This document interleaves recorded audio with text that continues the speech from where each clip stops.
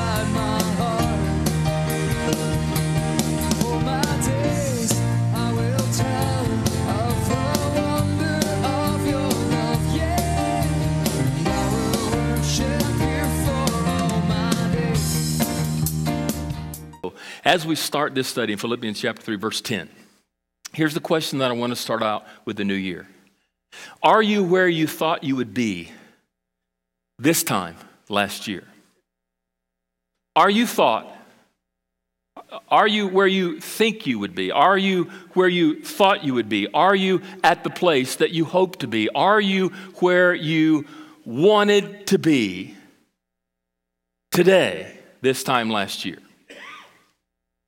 Are you? Now, I want to take a personal time here, and I want us to show you a slide as we start this study, as we think about this question. Here is a great slide that I want you to see. You can tell that Patty and I are having a great time. The little guy on my left is Grayson. He is 3.5, going on 21. He is an incredibly neat little guy, processes everything to the T before he does anything at all. You could just watch him, sort of probably just a great guy. He never smiles in a picture, so Doc is tickling him to make him do that. And after this picture, he said, "Doc, you made me smile." And so that's why we're kind of having some fun. Caroline is in my right here. She is 2 going on 40, I guess. She never stops, and she always runs. And when she runs, it's like this. It's a gallop. I mean, she never walks anywhere. And she is constantly singing all of the time. And to watch her, I've got a video, and I'm going to spare you. But to watch her sing "Away in a Manger" will drop you to your knees in adoration to God. She is just the most beautiful thing, and maybe I'll show it to you one of these days. And then Patty is holding, we call her Meredith Claire. She has 2 names. It's a southern thing. And they live in Asheville, near Asheville, North Carolina. And Meredith is 6 in first grade and reads like a 4th grader and is sort of the mother to the other 2. Is a very sort of a bossy little girl who likes to be in charge, and but is really an incredibly wonderful little girl. And we obviously are having a lot of fun. And the reason why I show you this is because I'm going to tell you a story. When I was there last week, Thursday was one of the few days it didn't rain in North Carolina. And everything there is still green. And it was actually around 60 to 80 degrees the whole time we were there. And on Thursday was the only day that it didn't rain. And so we got to go to a place called Montreat. It is a college, but it's also a conference center that's near Asheville, and that is one of their favorite places to go. And I want to show you a picture of that next. That's what Montreat, the conference center, looks like. And we were just right there at the bank of that river. And they decided they wanted to go on an adventure.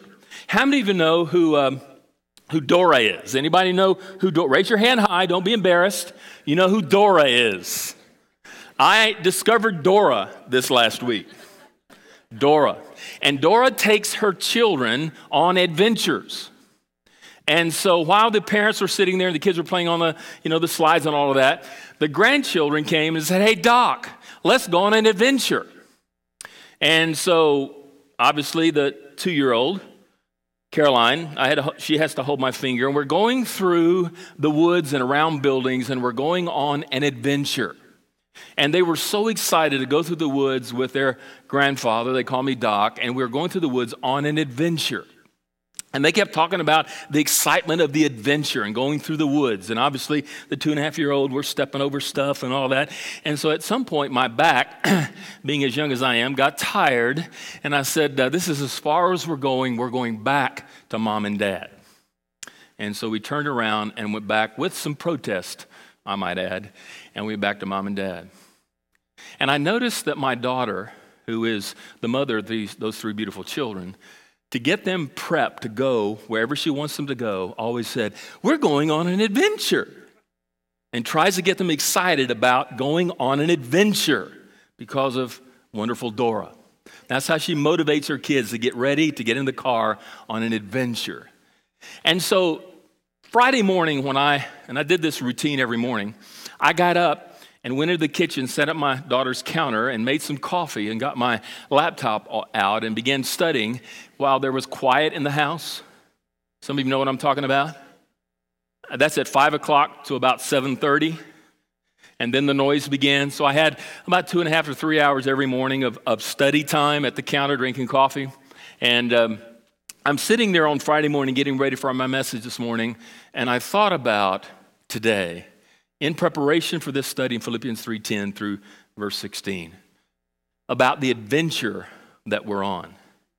And about how to motivate people to go on the adventure that God has called us to be on. For what we have been called to do is to be on an adventure. We are progressing through an adventure.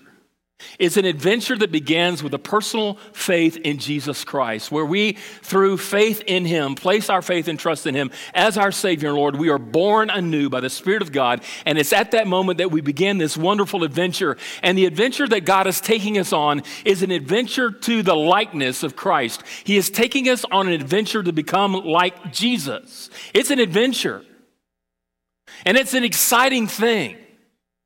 And as we begin the new year, I want to challenge you to begin the new year in the adventure that God has called you to experience in Him. You're on an adventure. And some of us here today have been on this adventure, and at some point along the way, maybe you've said, this is far enough. I don't want to go any further than this.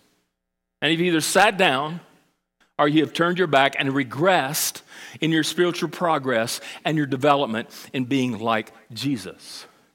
The Apostle Paul in this letter is writing to some people in which he is trying to encourage them to get on board with the adventure of becoming like Christ. And so as we begin the new year, in January January day 3, the first Sunday of the year, I want us to start strong in the new year. Because most of us, if we're honest, and most of us have given up what we call New Year's resolutions. Anybody given those up? Why? They don't work, do they? Or do they? And the reason why most of us give up on making them is because when we make them, we have no intention in fulfilling them. Or at least we get discouraged somewhere along the way and we give up those New Year's resolutions and we stop seeking to fulfill those New Year's resolutions because honestly, some of them are beyond the capability, the possibility of performing. But most of them are not. And so as we start off the new year, I want us to look back this time next year and not live with regret. To have started off strong and to have continued strong the entire year. Because the fact of the matter is that most of us along this adventure, like me with my 3 grandchildren, you get tired and weary along the way, especially with a 2-year-old, doing this and falling and picking them up and all of that. You get, and you just, I can't do this anymore. And so you just settle and you stagnate, you stop, and you just don't make any forward progress. So let's start off strong. And let's continue strong. And the Apostle Paul is writing to a church in which he is trying to help them do exactly that. And I want us to take a look at 5 very important aspects about how we can start strong in the new year. Number 1, if I want to start strong in the new year, it's going to begin with a set of priorities. It's going to begin with a set of priorities. I need to prioritize my life. And the fact is that most of us in here this morning more than likely need to set some new priorities or some different priorities than the ones that we finished the year with. Because other things have crowded into our lives and have sort of meandered their way or pushed their way into our lives, and our priorities are basically not the priorities that really need to be for the new year 2016. So let's set the priorities here, and the Apostle Paul helps them and helps us in his writing, Philippians chapter 3, beginning verse 10, as he says, here are my priorities. My number 1 priority is to know Christ. So my number 1 priority. To know Christ. Notice how he describes this priority. That I may know him and the power of his resurrection and may share his sufferings, becoming like him in his death, that by any means possible I may attain the resurrection from the dead. His priority is to know the person of Christ. He wants to know the person of Christ that I may know him. Now, some of you know Christ, but do you really know him? You know about him. You know some facts about him. You've read about him in the New Testament. You may even know him as your Savior, but are you growing into a deeper understanding of your knowledge of who he is? There's a lot of people that I know, but there are very few people that I really, really, really know. And it takes time for us to invest in a relationship in order for us to know someone else. And he's saying, I want to take the time to invest in the knowing of Christ. This is my first priority, is to have an intimate, personal love relationship with Jesus. Do you know him? Have you grown deeper in your understanding of who he is and what he has done for you? Do you just know him on the surface? Are you going deeper with him? Paul saying, I want to know him. Notice he says also, I want to know the power of Christ. And the power of Christ is described in this resurrection power. What did Christ do at the resurrection? He not only defeated death, but he defeated Satan, and he also defeated sin. Sin, once and for all, no longer has any control, no longer condemns us, for there's now no condemnation to those of us who are in Christ Jesus, and the control of sin, once we placed our faith and trust in Christ, has been done away with. And the Apostle Paul is saying, I want to be more sanctified. I want to become more holy. I want the power of Christ to so permeate through my life that I become less of a sinner as I progress in my likeness of Jesus. You can't become like Jesus and continue to indulge in sin. And so he's saying, I want to become more holy. I want to become more righteous. I want the power of the resurrection and the victory of that resurrection to permeate into my life and result in sanctification, result in holiness, to result in a better or a deeper righteousness than the one that I've had before. He also says not only does he want to know the person, the power of Christ, but he wants to know the participation of Christ in when he says, I want to know the sufferings of Christ. How would you like to volunteer to suffer for Christ? Christ came as a servant, and in order to serve, he had to suffer.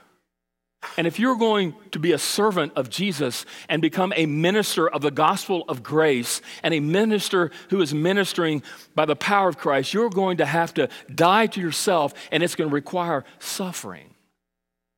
And he's saying, I want to participate with Christ in this ministry that he's called me to, and I know that it requires suffering if I'm going to serve. And we must, as we begin the new year, die to self so that we might serve the Lord. He wants to participate in this incredible service and this suffering of Christ, but he also not only wants to participate with Christ, he wants to fulfill the purpose of Christ, which is to become what? Become like Jesus. So that I might become like Jesus, to become more like him. That's the purpose that Christ has in his life, to conform him, to transform him, to mold him, to shape him into looking like, representing, reflecting the likeness of Jesus.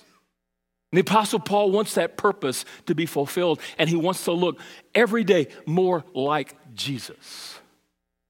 And lastly, he says, I want to also experience or know the perseverance of Christ, because he talks about this resurrection from the dead. He's well aware that this work that God is doing in his life to perfect him in the likeness of Christ will not end until the day of reckoning, until the day when Christ returns as he promised he would. And those of us who are in Christ will be caught up together with him in the clouds and will be forever with the Lord.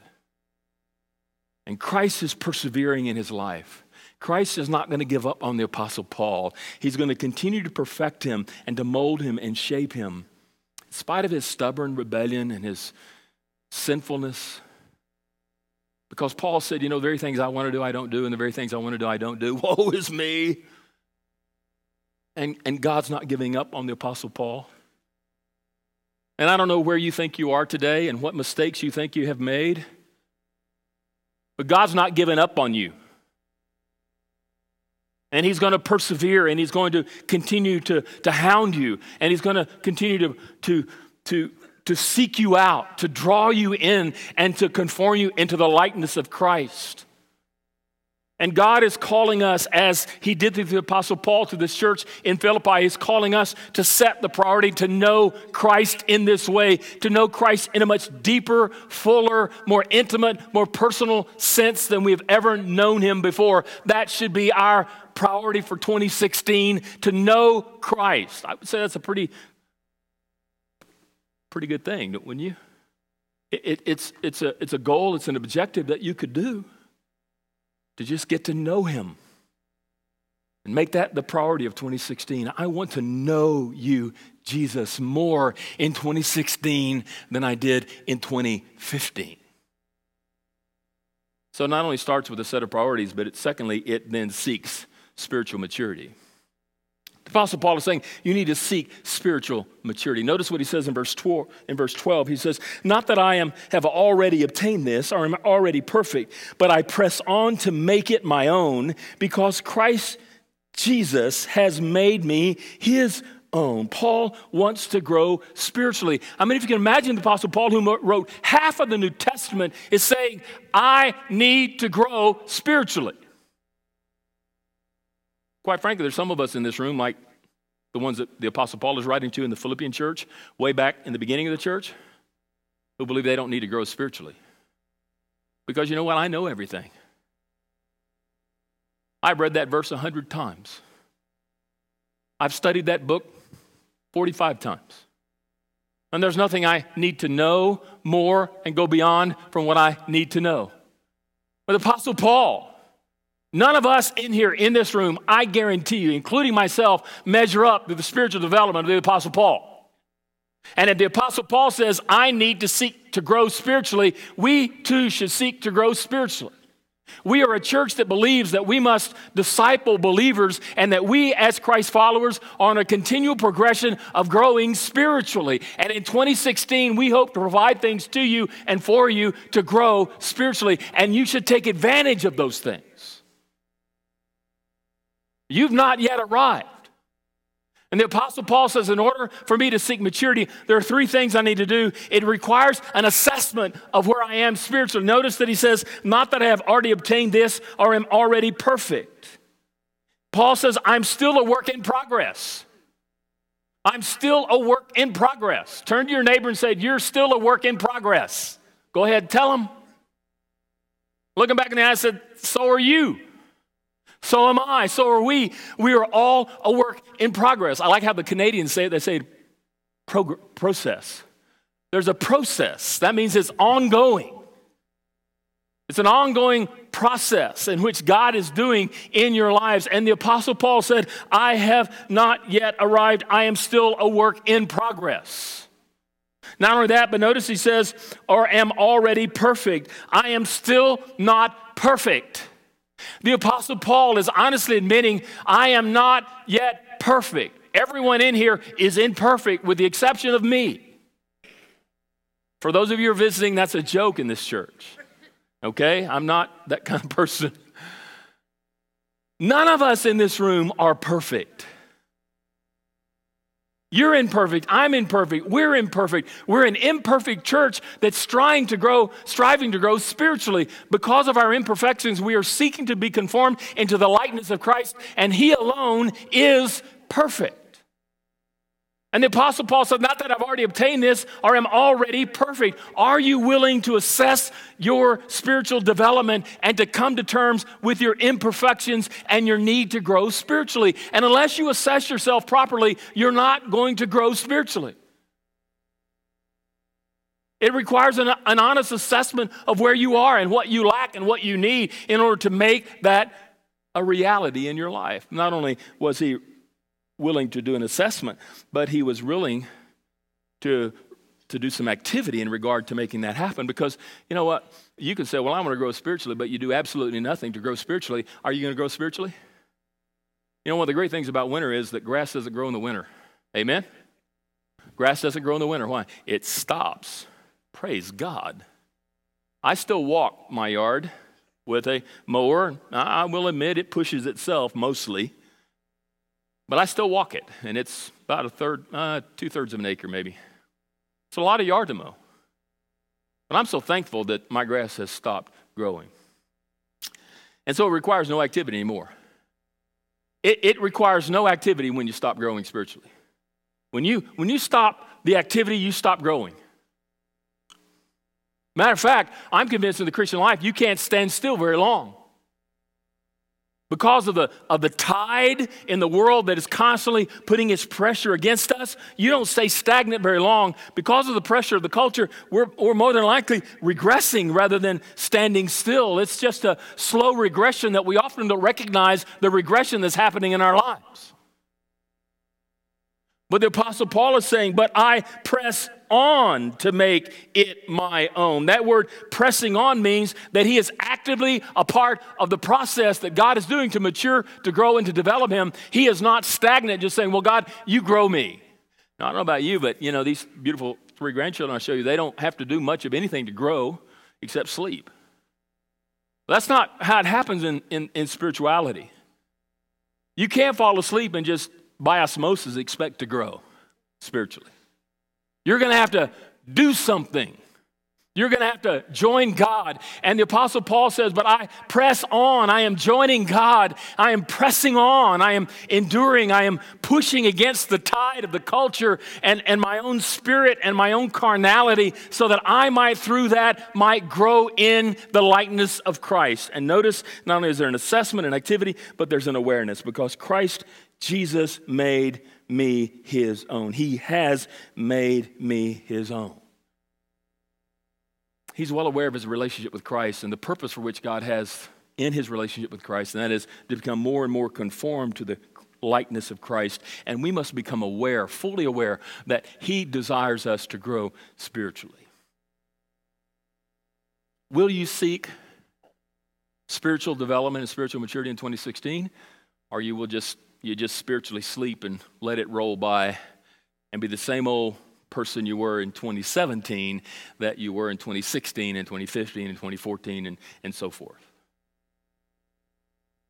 It's really sad when there are 80-year-old people who have been Christians most of their lives who are spiritually immature.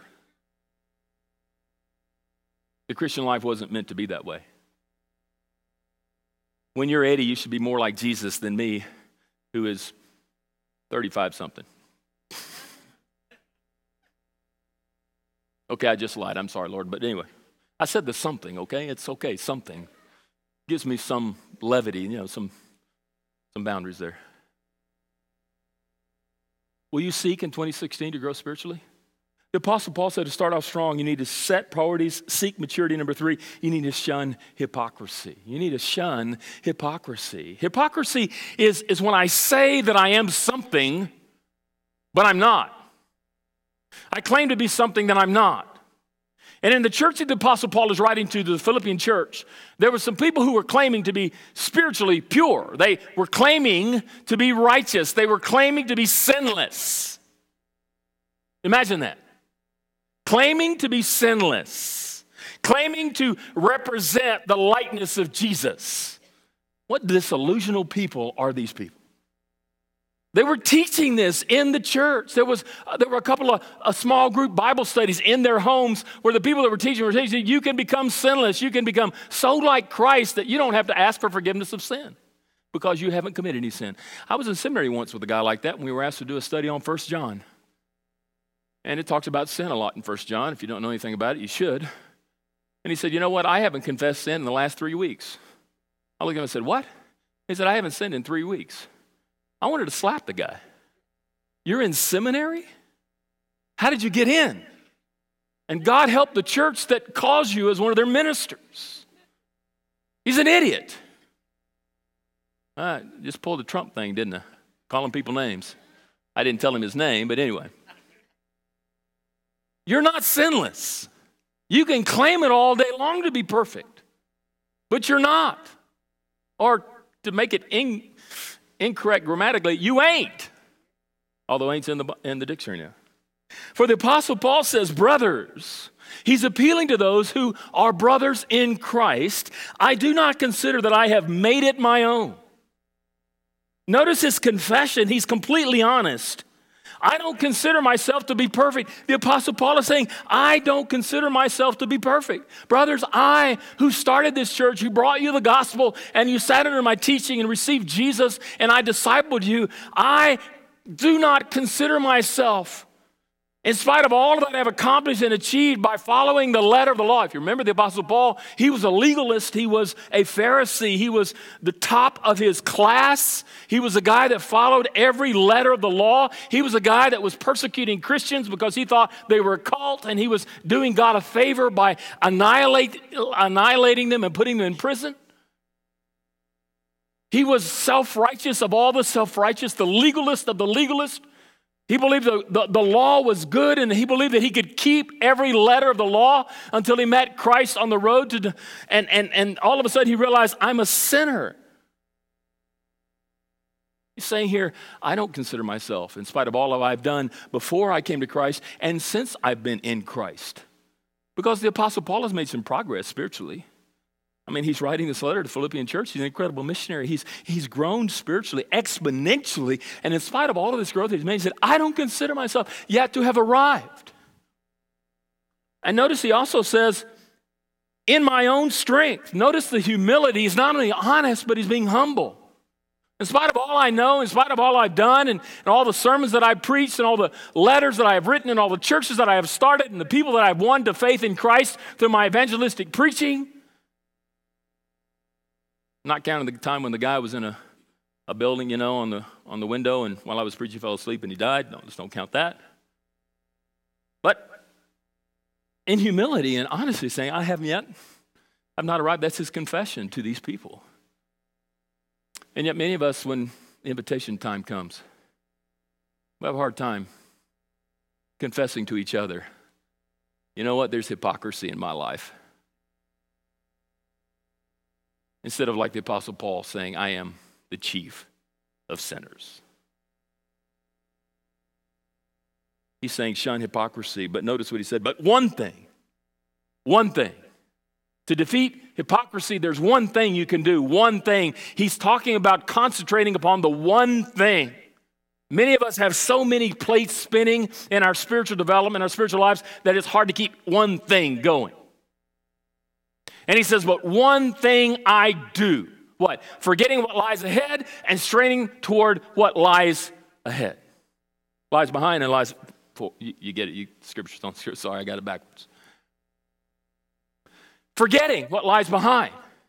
The Apostle Paul is saying, I don't run the race that God has called me to run by looking backwards. I forget what's behind me. I forget not only my failures, but I'm also forgetting my successes. Some of us are bogged down today and we can't go on with the Lord is because we have failed miserably in 2015 and we can't go on with God in 2016 because Satan keeps what we've done out in front of us and it becomes an obstacle in front of us and it trips us up all the time. Put what's in front of you behind you. Forget it. That word forget is an interesting word. It means to suppress, to dismiss, and to overlook.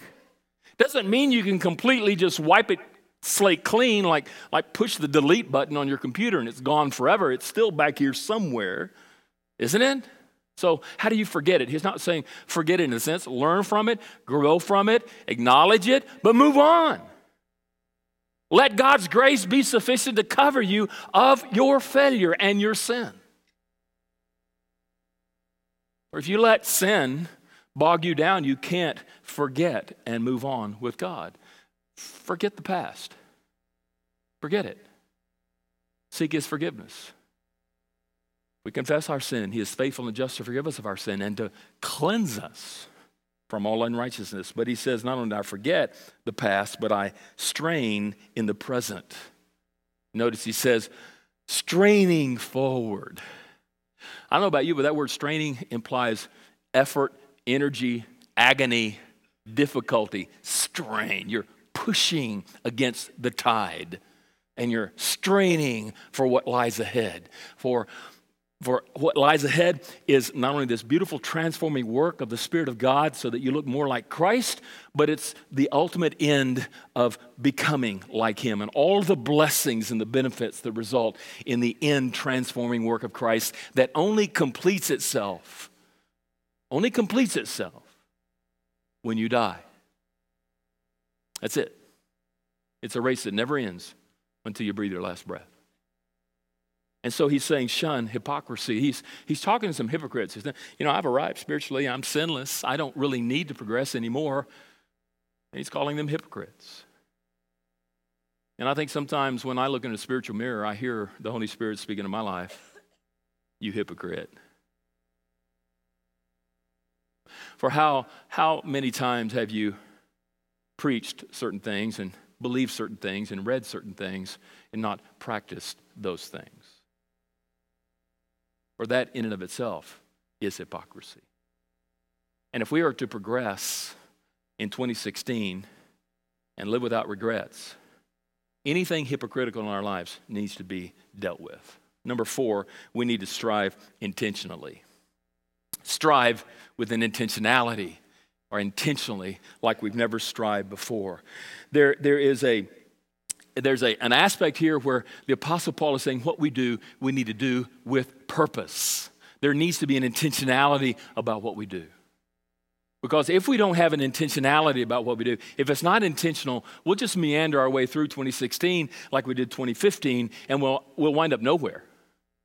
Or we'll wind up not making the progress that God wants us to have. And notice what he says in verse 14. I press on toward the goal for the prize of the upward call of God in Christ Jesus. Paul is talking about the mark. He said, I press on toward. That word toward means to grab on. It means that he is bearing down and he is looking at the mark. As he is running his race, as he is on this spiritual journey, on this adventure, he is bearing down and he is locked in on the ultimate destination, the target, which is Jesus. He is not looking at anyone or anything else other than Jesus. I've said this before and I'll say it again. If Satan can't defeat you, he will defeat someone whose defeat will defeat you. Think about that. If Satan can't defeat you, he will defeat someone whose defeat will defeat you. Because too many times we have our eyes on the wrong mark. We have our eyes on the wrong target, on the wrong goal, on the wrong objective, and we look at people who are not flawless and who are sinful and who will never live up to perfection. Only Jesus could, and their defeat will eventually defeat you because you're looking at the wrong mark. You need to look at Jesus. The Apostle Paul is saying, the mark that I'm setting my target on is Jesus. I'm looking at nothing and no one else other than Christ. He is my mark. And in 2016, you need to set your eyes on Jesus and only Jesus. Not on who's running for president or any political stuff or any church or any pastor, but keep your mark and your focus on Jesus and only Him. He's the mark. Notice Paul's motive is the goal so that he can win the prize. That word goal means the target. It means the mark, but that target leads to a prize. He is running so that he might win the race. How many of you are competitive in here? Come on, be honest. You're competitive. Bob, you're not competitive? All right, your hand wasn't up, brother. Just ask Miss Wendy when a couple of semesters back, we were playing volleyball, and I looked at her and I said, quit playing like a girl. We need to win this thing. I'm competitive. I like to win. The Apostle Paul is saying he is in this adventure. He's on this journey to win. What's at stake? It's the prize. The ultimate goal is to win the prize, the winner's victorious crown, the likeness of Jesus and all the blessings and the benefits of having run a good race. The Apostle Paul was hoping that God would say, well done, thou good and faithful servant. You have run a good race. You have fought a good fight. You've done well. You've pressed on toward the goal for the prize. Now here it is. Your prize is not in this world. Some of you say, well, that's good because I feel like I ain't got no prizes. Right? Your prize If you get some of that's just icing on the cake in this world, and I guarantee you it's not the real prize. The real prize is Jesus and what comes after this life. And what you do with what God has entrusted to you in this life, so that as you reach your final destination, there's the eternal prize, because anything that you accumulate or acquire, achieve here is only temporary, but what's done for him and in him is eternal. Because I've never seen a hearse being followed by a U-Haul trailer, have you? All that stuff stays here. I was sitting in my parents' living room yesterday morning. They're 80, Dad's turning 81 years old. And I'm watching my parents get old. It's a shock, isn't it? Some of you know what I'm talking about. Watching my dad get old, this real strong missionary preaching machine that I used to know as a kid, getting old. He's not done yet. God's still using him as an interim pastor, but he's getting old. And I thought when I was sitting in that chair, as I was looking at their things in their living room, because we talked about that actually just Christmas. I'm the executor of his will. And I got to thinking about when he dies, and he and I talked about that just over the holidays. That's a shock too, isn't it? Mark, you just lost your mom. It's shocking then, and all of a sudden you got to divvy out the stuff that they've accumulated. And most of what they've done goes into garage sales. A lot of it. Their treasured stuff is sold in garage sales, or stuff that nobody wants, really. And then to spend all our lives for that kind of stuff, is that the real prize? I would think not. And for those who waste their lives on those prizes, what a waste. And so he said, my motive is the prize.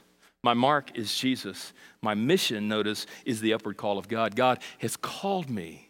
He has called me with a specific mission in mind. Not the mission of proclaiming the gospel, but a personal mission of reflecting the likeness of Christ. It came from God to him to become more and more like Christ, to strive with an intentionality that doesn't waver, that is fixed, that is tight, that is progressive, and that's going.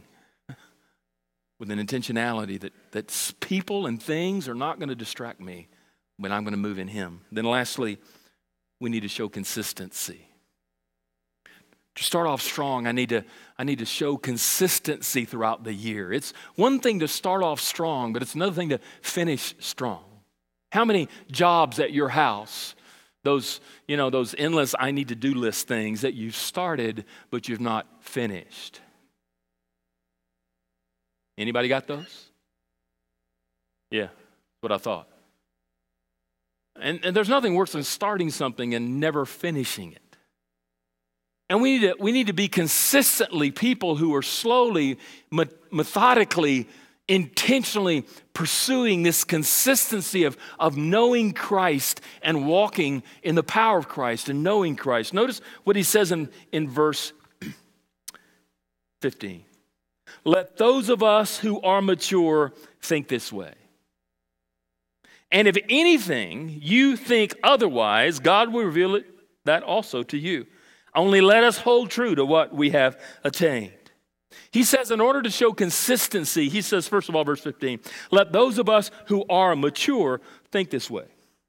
Now, as you take a look at this on the surface, he just talked about the fact that he hasn't reached a state of maturity yet. Now he's saying those of us who are mature. And Paul's not sort of contradicting himself, saying, well, I'm not mature yet, but I need to mature. But here he's saying, I have matured some. I have initiated the process, and I have grown spiritually. I have. And there are some of you out there that he's writing to, and he's saying to this, some of you have initiated the process of growing spiritually. And so you have matured some. And for those of us who have initiated this process and we are growing spiritually, because we're moving, we're progressing more and more like Jesus every day, we're growing spiritually, you need to think like I have just written about. You need to think, I'm not yet there yet. I'm not perfect. I'm not sinless. I still have room to grow, and I want to know Christ and the power of his resurrection permeating and developing and emulating through my life. That's what I want. And so he's saying we need to watch continuously because there are false teachers out there, false preachers out there, false writings out there. There are false concepts, ideas, and understandings that would contradict that and cause us then to think differently than what we should. One case in point is our own ego. Seriously, our own ego. So you know what?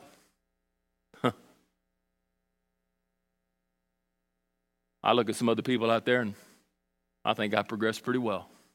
I'm a lot further than they are. Is that a right way to think or a wrong way to think? And once you begin in that kind of thought, what happens? You're in trouble. You need to guard, watch continuously yourself and others coming into your life. I have a hard time with affirmations and with compliments because I know my flesh. You know your flesh. We need to be really, really careful with what we think we know because we don't know as much as we think we know, and God is bigger than we are, and we can't always put him in a box. And he says, not only should you watch continuously, but you need to welcome. Notice he welcomed correction. And if anything you think otherwise, God will reveal it to you. And he's saying to those in this church of Hellebi, there's some men and women in your church who are saying differently than what I'm saying. Don't listen to men. Listen to God. Listen to God.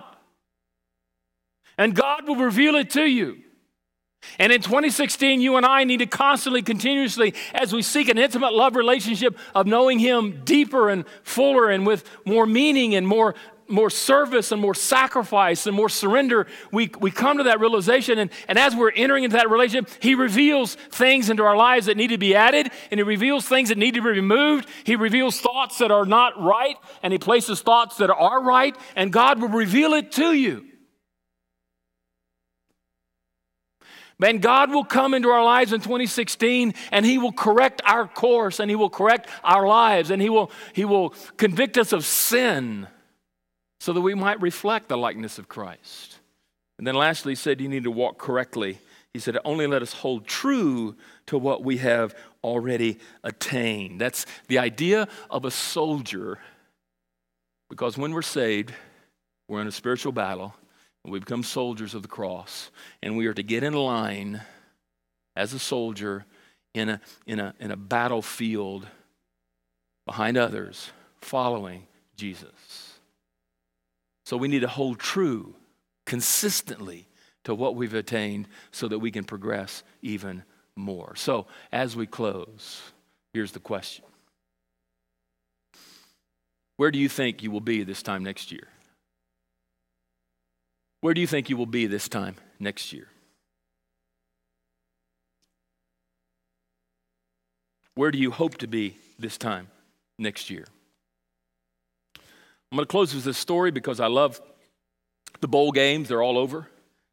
But on New Year's Day in 1929, Georgia Tech versus California, late in the second quarter, Royal Regals recovered a fumble for California, and in the excitement became confused about which end zone was the right end zone and began to run in the wrong direction.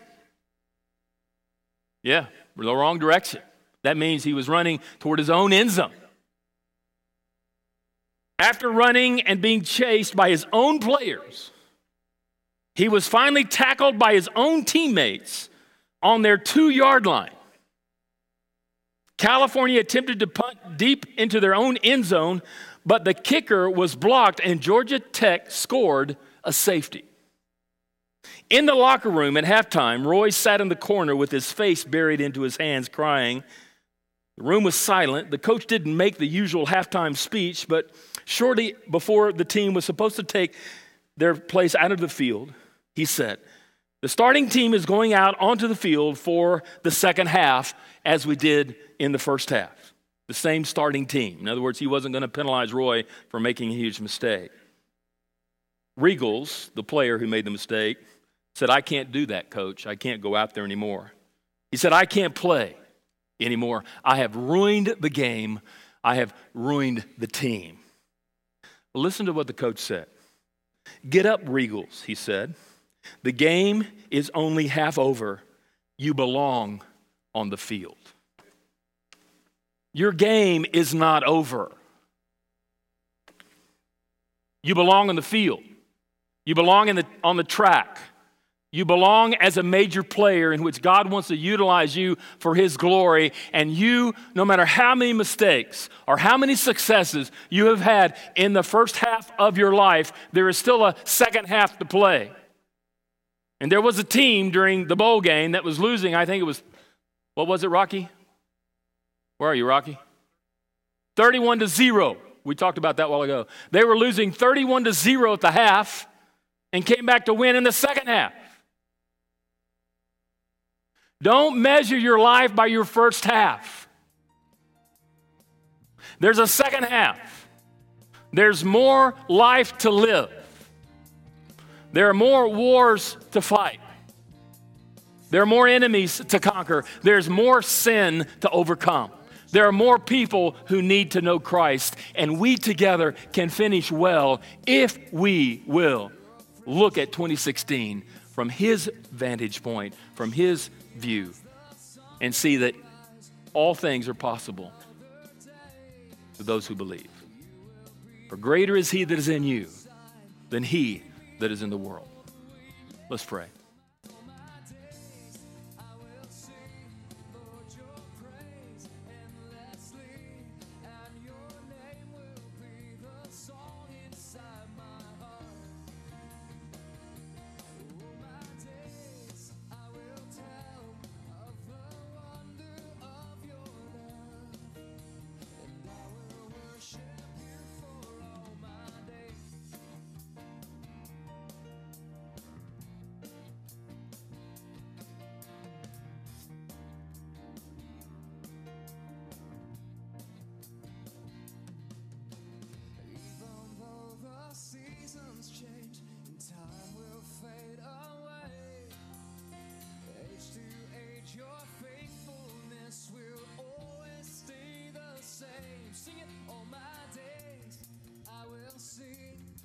Your praise endlessly, and your name will be the song inside my heart.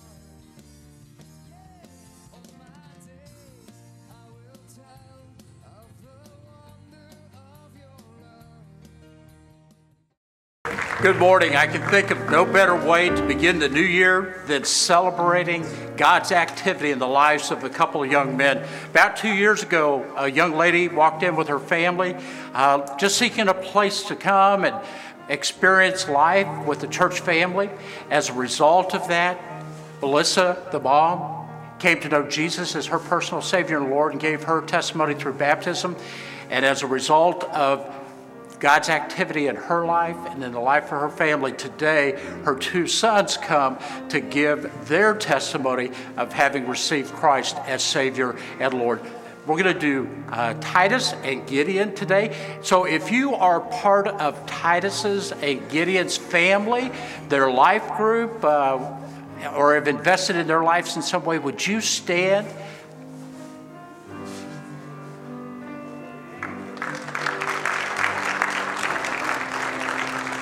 Titus, have you asked Jesus to come into your heart to be your Savior, your boss? And is it your desire to follow Him and be His disciple for the rest of your life?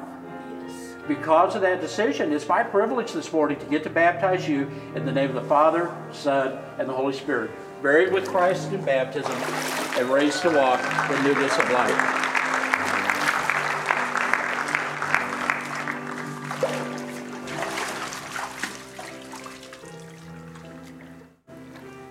This is Gideon. Gideon, have you asked Jesus to come into your heart to be your Savior and your boss, and is it your desire to be His disciple for the rest of your life? Yes. Because of that decision, it's my privilege this morning to get to baptize you in the name of the Father, and the Son, and the Holy Spirit. We're buried with Christ in baptism and raised to walk in newness of life.